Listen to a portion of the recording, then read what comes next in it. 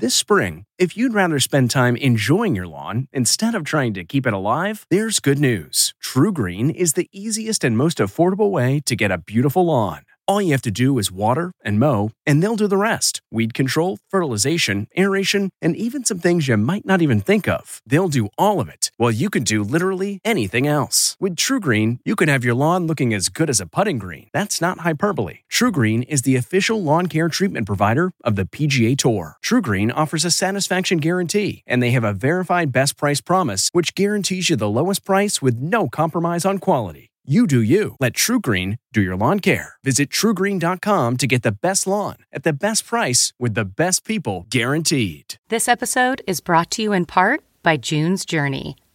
Picture it, the glamour of the roaring 20s wrapped in a mystery that only you can solve.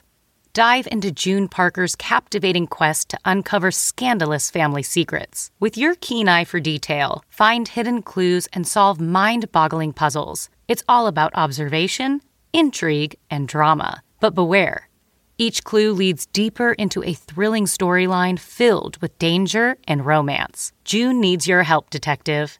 Download June's Journey for free today on iOS and Android. Your adventure awaits. You don't have second thoughts about walking in there? Oh, I absolutely did. I sat there for probably at least 10 minutes going back and forth in my mind over the situation in the scenario. Something just clicked in my mind that pushed me towards the opposite decision that I should have made. I'm Erin Moriarty, 48 Hours, and this is my life of crime. 21. Today, we begin with a letter. We who live in prison, and in whose lives there is no event but sorrow, have to measure time by throbs of pain and the record of bitter moments. That's a quote by Oscar Wilde. What inmate sends a letter with a quote from Oscar Wilde? My name is Patrick Flaherty, and I hope that this letter finds you well. Patrick Flaherty is 42 years old. He's not claiming he was an innocent man like most of the guys who write me. He says he's a forgotten man. A forgotten man. That letter just kept nagging at me. I just didn't want to be another person who forgets him. So I decided to take a trip to Missouri and the maximum security prison that just happens to be down the road from the state capitol. The name, the Jefferson City Correctional Center. So we're about 2 minutes away from the prison. I'm going to give you a little bit of detail. The prison is located on No More Victims Road. That's really the name of it. And Patrick Flaherty was 22 at the time. He did some really stupid crimes, and for that, he essentially is spending his life in prison. We wait for Patrick in this large room. It's the visitor center in the prison. The inmates come here to see family members, to see their kids, sometimes to eat something other than prison food. It's a very large room with high ceilings, and it's very echoey. And it's filled with these machines that sell all kinds of junk food. They're constantly on, constantly buzzing in the background. Now, there's an attempt to make this all look very cheery, so there are pictures of cartoon characters on the wall. But it's a bit jarring, the idea that some of the people who come in here are here for life, and that they can somehow put that aside when anyone in the family comes to visit them. It's hard to believe. Oh, my nerves are a little tense right now. Are you surprised to see me here? Slightly, yes, ma'am. But it's surprised in a good way. When Flaherty walks into the room, I'm a little taken aback. He is not what I expected. In fact, I don't think he's what anyone would expect to see in a prison. Ohio State? Yeah, I did. How did you know I went to Ohio State? You know, inmates can't Google. Did you look up? Your mom probably did. My mother Your did. mother did. Your mother researched me. My mother looked you up. He's incredibly polite. He constantly refers to me as ma'am, which makes me feel very old. He's also very thin. So when he walks in wearing this white golf shirt and acts so polite, he comes across more like a CPA than an armed robber. But in fact, that is what he is. Patrick Flaherty is an armed robber. Now, admittedly, he went in with an unloaded BB gun, and I'll explain that in a moment. But he committed 4 robberies over a 5-month period in 1999 when he was 22 years of age. Maybe I should just let him tell you the story. It was a very difficult time in my life. I was young, and I was living on my own for the first time. I had lost my job, and I was 2.5 months behind in my rent. You don't have second thoughts about walking in there? Oh, I absolutely did. I sat there for probably at least 10 minutes going back and forth in my mind over the situation and the scenario. Like I said, something just clicked in my mind that pushed me towards the opposite decision that I should have made. Were you scared at all? Oh, absolutely. Frightened to death. I have no problems admitting that at all. It was a very scary thing to do. And I think once the adrenaline got going, it was just, my body was acting of its own volition, even though I had consciously made the choice to do it, obviously. But I think once it started, the chain of events just kind of progressed from there. For his first robbery, Flaherty chose a familiar location. It happened to be a convenience store in St. Charles County, also in Missouri, where he actually once worked. You walked in? Tell me what happened when you walked in. I walked in, I informed the clerk, I flashed the fake gun on him and told him that just to relax, and if I got the money that, he wouldn't get hurt. Did you know this clerk? You had worked No, there. ma'am. Did you know him at all? No, ma'am, I didn't. Did he look scared? He did. He was absolutely scared. did. Yes, ma'am. Didn't you at one point try to tape his hands behind him? Yes, ma'am. I had a roll of duct tape with me, and when I realized that it wasn't necessary and it was probably taking too long, I just directed him to go into the bathroom, at which point he did, and then I took the money out of the register and ran out the front door. And how much money did you get for all that effort? I believe the first one was probably around $100. The total for all 4 was less than $500.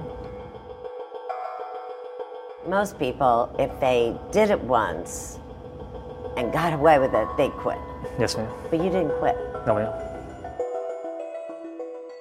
It took me longer to find a job than I had anticipated, and the bills kept piling up, and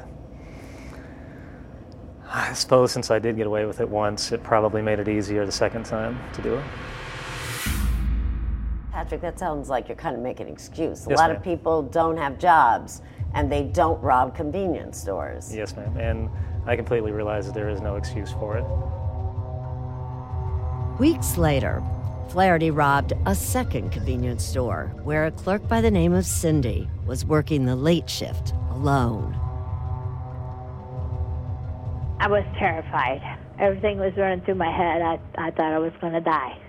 Cindy paints such a vivid picture of that night in September, and she told me that every year when the 16th of September rolls around, she remembers that night as clearly as if it just happened. And I was taking out the second load, and I surrounded the corner. There was a man standing there with a gun. And I threw the boxes up in the air, out of shock. And because at first when I ran the corner, I thought it was a customer till I saw the gun. And I'm like, oh my God, I'm being robbed. Right then and there, I thought, this is it, I'm dead. Now remember, Cindy didn't know it was a BB gun, and she didn't know it was unloaded. She didn't know anything except a masked man had a gun on her. And what did Flaherty get for all of that trouble? $89. 2 months and 2 more robberies. Flaherty was finally caught and charged with 4 counts of armed robbery and 4 counts of armed criminal action. You didn't go on trial. Why not? I think in my mind I'd always thought that the justice system rewards individuals who take responsibility for their actions. Instead of mercy, Patrick Flaherty got hard time, really hard time. Judge Nancy Schneider sentenced him to 10 years for each of those armed robbery counts. When you hear the 10 years and the 10 years and the 10 years, it's 10 years, and then you hear the word consecutive, and you start thinking in your mind, my God, that's 40 years, which was longer than I had lived at that point in my life. This episode is brought in part to you by Audible, your go-to destination for thrilling audio entertainment. Whether you're looking for a hair-raising experience to enjoy while you're on the move, or eager to dive into sinister and shocking tales, Audible has an exclusive collection of thrillers from best-selling authors that will keep you on the edge of your seat. Like James Patterson's first audio-only thriller, The Coldest Case. Experience stories like never before, where every chilling detail is brought to life by captivating sound design. Plus, as an Audible member, choose one title a month to make yours forever. And now, new members can try Audible free for 30 days. Just visit audible.com/WonderyPod or text WonderyPod to 500-500. That's audible.com/WonderyPod or text WonderyPod to 500-500. Patrick Flaherty was sentenced to 40 years. He was incarcerated at the age of 22, and the very earliest he can get out is 57. They came and got me immediately and took me to the front of the jail and handcuffed me to the bench. And when I asked them, what are you doing? What's going on here? Why am I being handcuffed to the bench? They told me, we're putting you on mandatory suicide watch because of your sentence. After you were sentenced to 40 years, they put you on suicide watch simply because they thought you might not be able to handle it? Yes, ma'am, that's correct. They put me in a paper suit, handcuffed me to the bench, and I sat there in the intake for 24 hours. But if there were some who thought the sentence was too harsh, at least one person in that courtroom thought it was exactly what Flaherty deserved. Cindy spoke to the court before his sentencing. I read some of her testimony from that day to Flaherty. Since the robbery, I can't go any place by myself at night. I've lost several days of work due to the robbery. I can't sleep very well. I can't go any place by myself at night because I'm afraid, and I don't see why anyone thinks they have the right to do that to people. What did you think when you heard her saying that? It's a difficult thing to know that that your actions impacted someone in that way. I'm obviously extremely sorry for what I did. It's painful to think that your actions can cause that type of hurt with someone. All right. At this point in the story, I think it's probably very easy to just write Patrick Flaherty off. In fact, you're probably wondering right now, why did I even want to meet Patrick Flaherty? What made his letters so provocative? Let me try to explain. It's not what he did that landed him in prison that interested me at all. When you work at 48 Hours, you meet plenty of criminals. I've met so many people like Patrick Flaherty. But what I found so interesting, what made me want to meet him, what made him haunt me, is what he's done since he went to prison. He actually changed his life. So far, I've earned my associates from Ohio University in business administration. I then went on to get my bachelor's from Adams State University, and along the way got my paralegal certification and my arbitration mediation certification. Currently, I'm working on my MBA. It's almost too good to be true. Flaherty is also certified for Braille transcription. He was certified by the Library of Congress, And he has, since he's been in prison, helped create textbooks, math books, in fact, for the blind. He was very proud to show those to us. And I taught myself off of a book how to do the math. They still use the training manual that I wrote to train individuals in how to do it. I mean, he honestly sounds like the poster boy for rehabilitation. But then it struck me as he's talking about everything that he's done with his life, that none of it will make a difference. None of his accomplishments, his degrees, his Braille certification, his charity work, none of it will cut his time in prison. And when I look at my life and I think, I'm 42 years old. My life is defined by a mistake I made 20 years ago. And it doesn't matter what I do. That's the reality of the situation.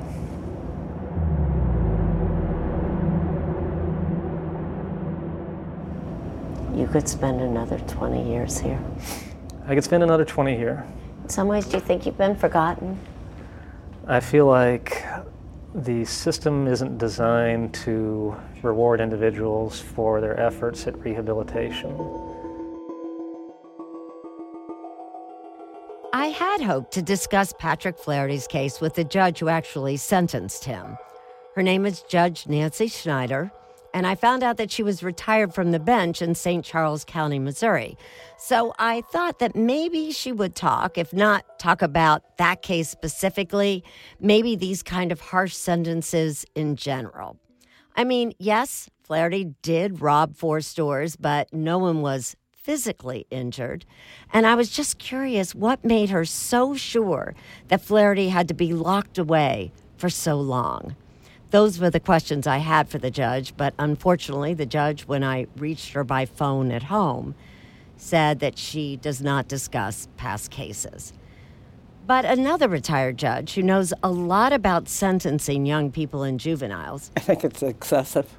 did agree to talk to me. What makes you say it's excessive?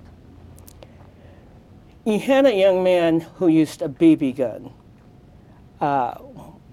which meant that his intent was not to injure. Frighten, yes. Injure, no. When you take a play gun or a BB gun to commit an armed robbery, as opposed to a real gun, your intent is to frighten the person into doing something, which is a robbery first. But your intent is not to harm someone. And here's the reason why I wanted to talk to Judge Baker. And you're going to find this difficult to believe after what you just heard her say. Just a year before Flaherty went on his crime spree with his BB gun, Judge Baker sentenced another young man. This young man's name was Bobby Bostic. He also committed armed robbery. He was younger than Flaherty. He was just 16 at the time, and unlike Flaherty, he was carrying a real gun, and that real gun was loaded. So what was the sentence that he got from Judge Baker, the one who thought that Flaherty's sentence was so excessive? Judge Baker sentenced Bobby Bostic to 241 years in prison. 241 years. When did you regret that sentence? I started regretting that sentence many years later when the studies started coming out in terms of brain development and the fact that we really should not be treating children like adults because they're not. Their brains are still forming. They're still becoming whatever it is that they're going to become, and we need to help them be the best that they can be, as opposed to putting them in a cage someplace where they can, if they choose to become human, they do it on their own, because otherwise we treat them like animals. Bobby chose to become a human being. Bobby chose to grow up. But despite the fact that you have spoken out for this past year, Bobby Bostic's still in prison, isn't he? Bobby is still in prison. And I don't know if Bobby's ever going to get out. I hope he does. But I'll keep on speaking out for Bobby and for all of the Bobbies out there. Patrick Flaherty said to us that he sat at a table once with 3 other people who had life sentences, and they would all get out before him. Yes. What's the fairness of this? It's not fair. It's just not fair. There is no fairness in the system. 20 years now have passed since both Bobby Bostic and Patrick Flaherty committed their robberies. Clearly, they've moved on. They've improved their lives. And that's what they want you and me to focus on. But you can't talk about second chances without asking what the victims think. And that brings me back to Cindy. Remember the convenience store clerk working the night shift back in September 1999? Every time I think about this, I end up having nightmares about it.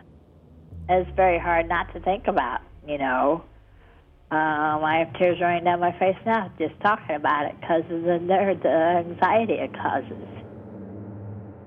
It took me 45 minutes to walk around the corner to go into my own backyard that night. It was pretty bad because when you get robbed, that's something you never forget.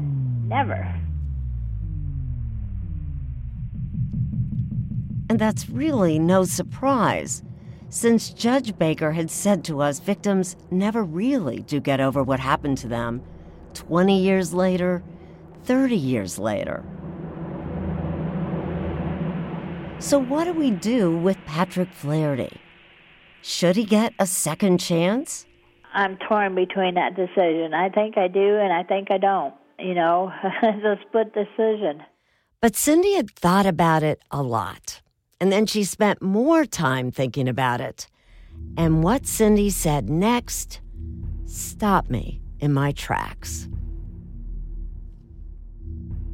I think if he has truly turned his life around, and he's been in there for 20 years now, I think he should have a chance at life of getting his freedom back. Patrick Flaherty probably isn't the only person. We know he isn't the only person who's changed in prison and still remains behind bars.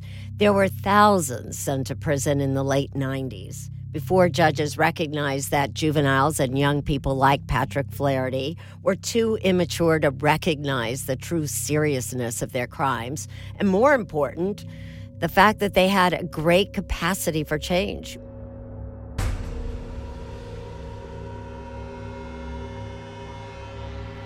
Flaherty has asked both the Missouri Parole Board and the governor of Missouri to take a new look at his case. But it's a real long shot. It's not clear if a Missouri governor has ever done that in the case of an armed robber. What keeps you going every day? Without a doubt, my mother.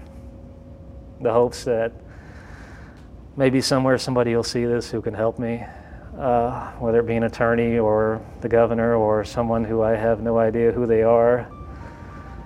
I'm just trying everything I can to get out of prison to spend time with my mother. But here's the thing. Patrick Flaherty has finally gotten his story out there. Remember, he told us that he was a forgotten man. Well, he is still incarcerated, but one thing has changed. Patrick Flaherty is no longer forgotten. I'm Erin Moriarty, 48 Hours, and that's my life of crime.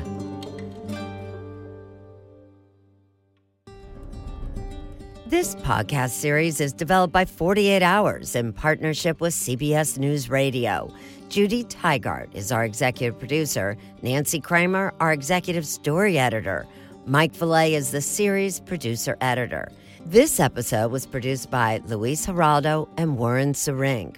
Morgan Canty is our associate producer. Craig Swagler is the vice president and general manager of CBS News Radio. Charles E. Pavlunas, the executive vice president of business development and the CFO of CBS News. A special thanks goes to Patrick Flaherty and Judge Evelyn Baker for trusting we'd report this story fairly. And finally, a shout out to you. We owe it all to you, the millions of fans of 48 Hours here in the U.S. and around the world. Don't forget to join me online. I am at EF Moriarty on Twitter, and we are at 48 Hours on Twitter, Facebook, and Instagram.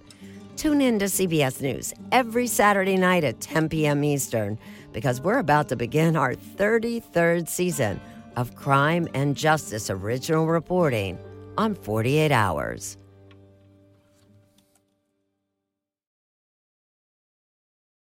Get one of the most successful broadcasts in television history on your schedule with the 60 Minutes Podcast. Hard-hitting investigative reports, news, and culture maker interviews, and in-depth profiles are waiting for you in every episode. Listen to 60 Minutes ad-free on Wondery Plus.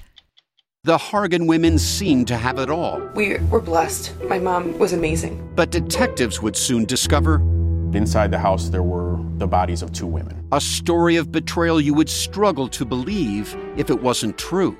I am just praying to God, this is a sick joke. From 48 Hours, this is Blood is Thicker, The Hargan Family Killings. Listen to Blood is Thicker, The Hargan Family Killings early and ad-free on Wondery Plus.